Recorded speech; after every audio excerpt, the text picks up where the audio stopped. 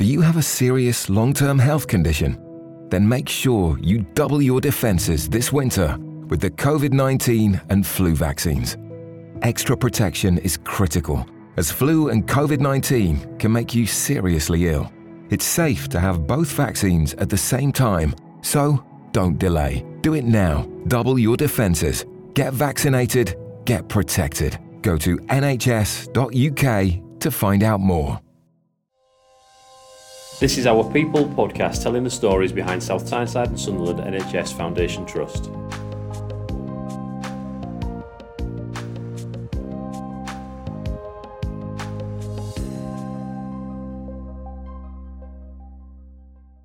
Hello and welcome to Our People podcast. I'm Harry Newhouse, and on today's episode we'll be talking to our Learning Disability Liaison Nurses, Pauline Henry and Wendy Myers. We'll be finding out what their roles here at the Trust involve on a daily basis, how patients can access their service, what the service has to offer our acute staff, and what plans they have for the future. Welcome to the podcast, Pauline and Wendy. Thank you. Thanks, Harry. Pauline, to be more precise, your role here at the Trust is Acute Learning Disability Liaison Nurse. Could you tell us a bit about what that involves and what your service has to offer? Yes, so as a Acute Learning Disability Liaison Nurse, alongside Wendy, who is based at Sunderland Royal, I'm based at South Tyneside Hospital. Our service is a Monday to Friday, 8:30 till 5, and we're accessible to patients who have a learning disability and or autism, and all staff within the hospital trust.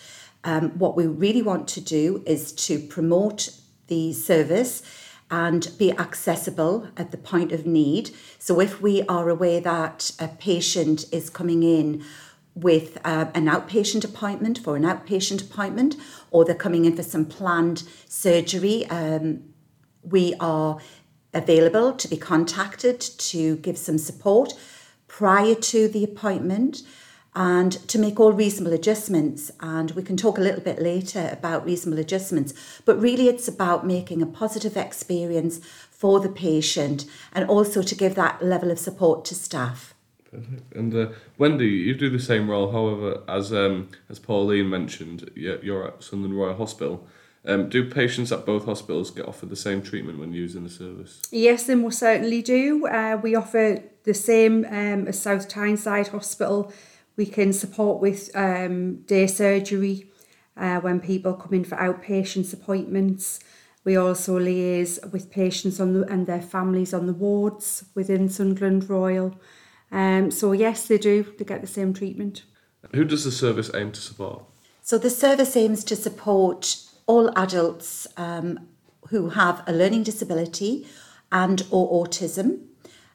We do welcome any queries from any of the wards or departments if there's a concern that a patient might not be accessing appointments or they might not be understanding what the clinician is, explaining to them. And we can then take some information and liaise with our respective community learning disability teams to find out whether the person has a learning disability and or autism, and if appropriate we can put a flag on the record and then we can start our involvement, obviously with the consent of the patient or in the patient's best interest if they don't have a capacity to make a decision around having that level of support.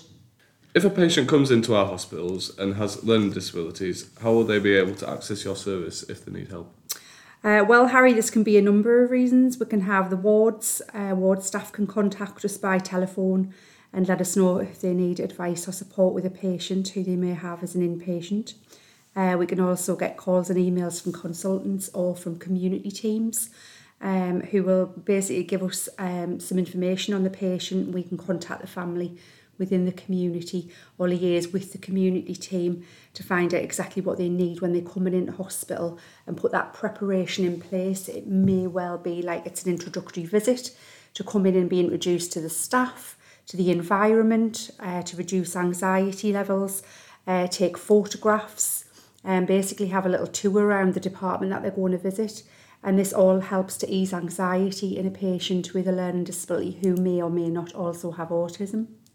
How are you able to support those seeking help?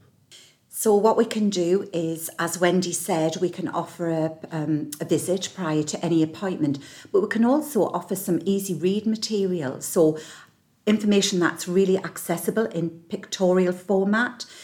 So it could be about a procedure such as having an endoscopy or an MRI scan. And we can also offer a hospital passport. So the health and care passport is available, and it can really help support the visit, the inpatient admission. It can have lots of detail, such as, how does the person communicate if they're in pain or distress? How do they like to be addressed? Do they like to have a special routine around meal times? And just from the experience I've had over the years, for people with autism, sometimes they like to bring their favourite blanket or cup, or they may require a side room as well. It might be too difficult for the person to be on a main ward. So we can look at all kinds of reasonable adjustments. But the passport really does help both the patient to communicate their needs, but also to the staff supporting the patient.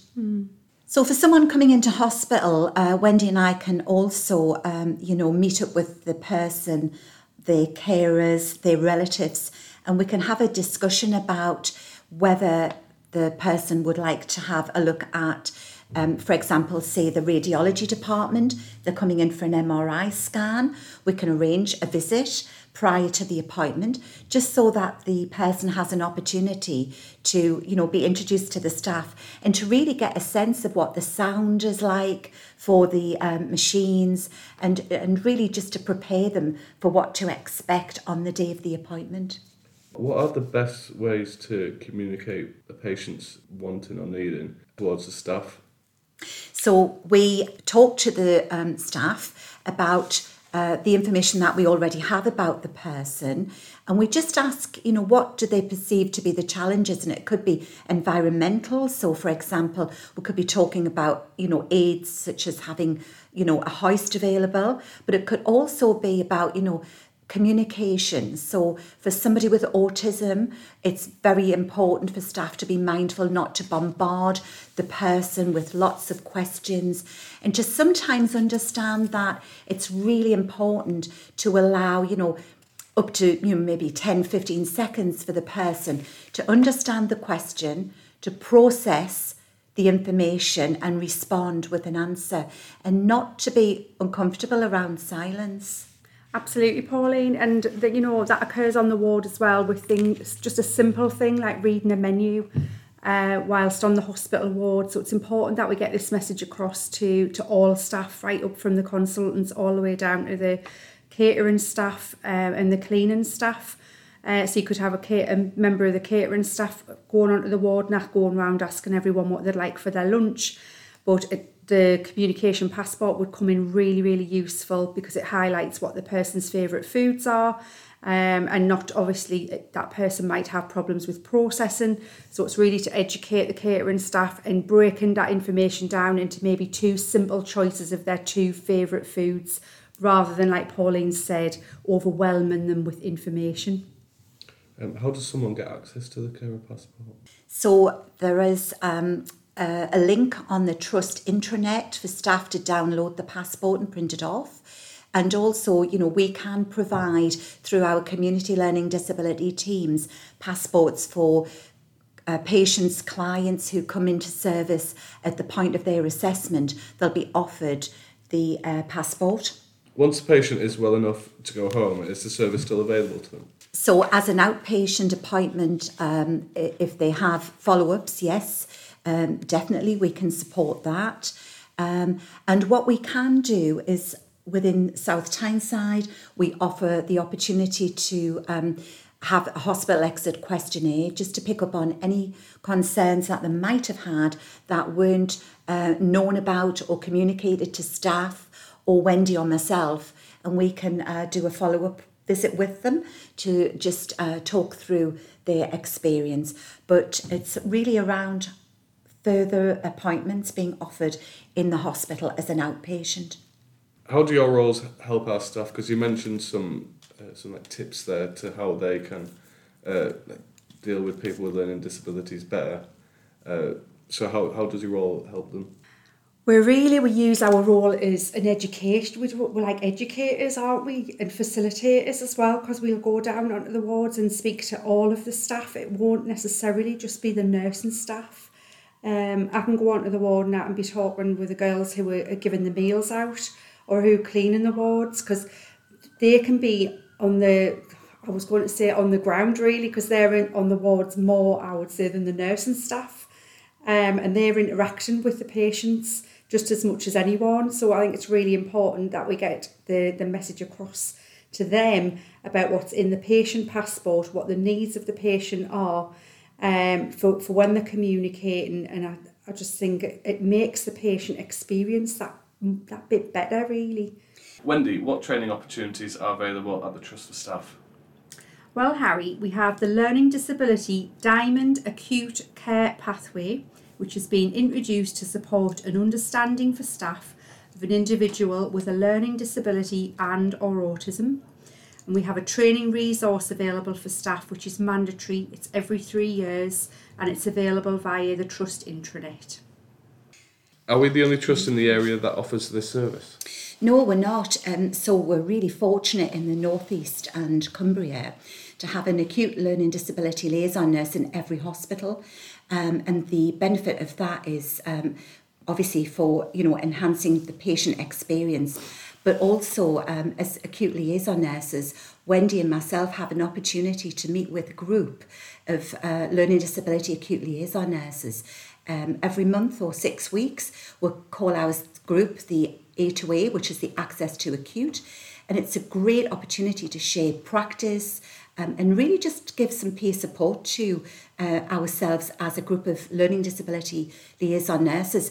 We have a vision that the northeast of England and Cumbria will be the best place to be for a person who has a learning disability and autism. Perfect. That brings us to the end of this episode of Our People podcast. Thank you very much, Pauline and Wendy, for taking the time out of your busy day and joining me today. Harry, thank you very much on behalf of myself and Wendy. We are passionate about supporting people who have a learning disability and or autism who access services within South Tyneside and Sunderland hospitals. Thanks, Harry. Thanks for joining us for this episode of Our People podcast. We hope you enjoyed it and check out our other stories. Hit subscribe to keep up with the latest and catch up with what we've been up to on our Twitter, Facebook and Instagram pages. Just search for our name.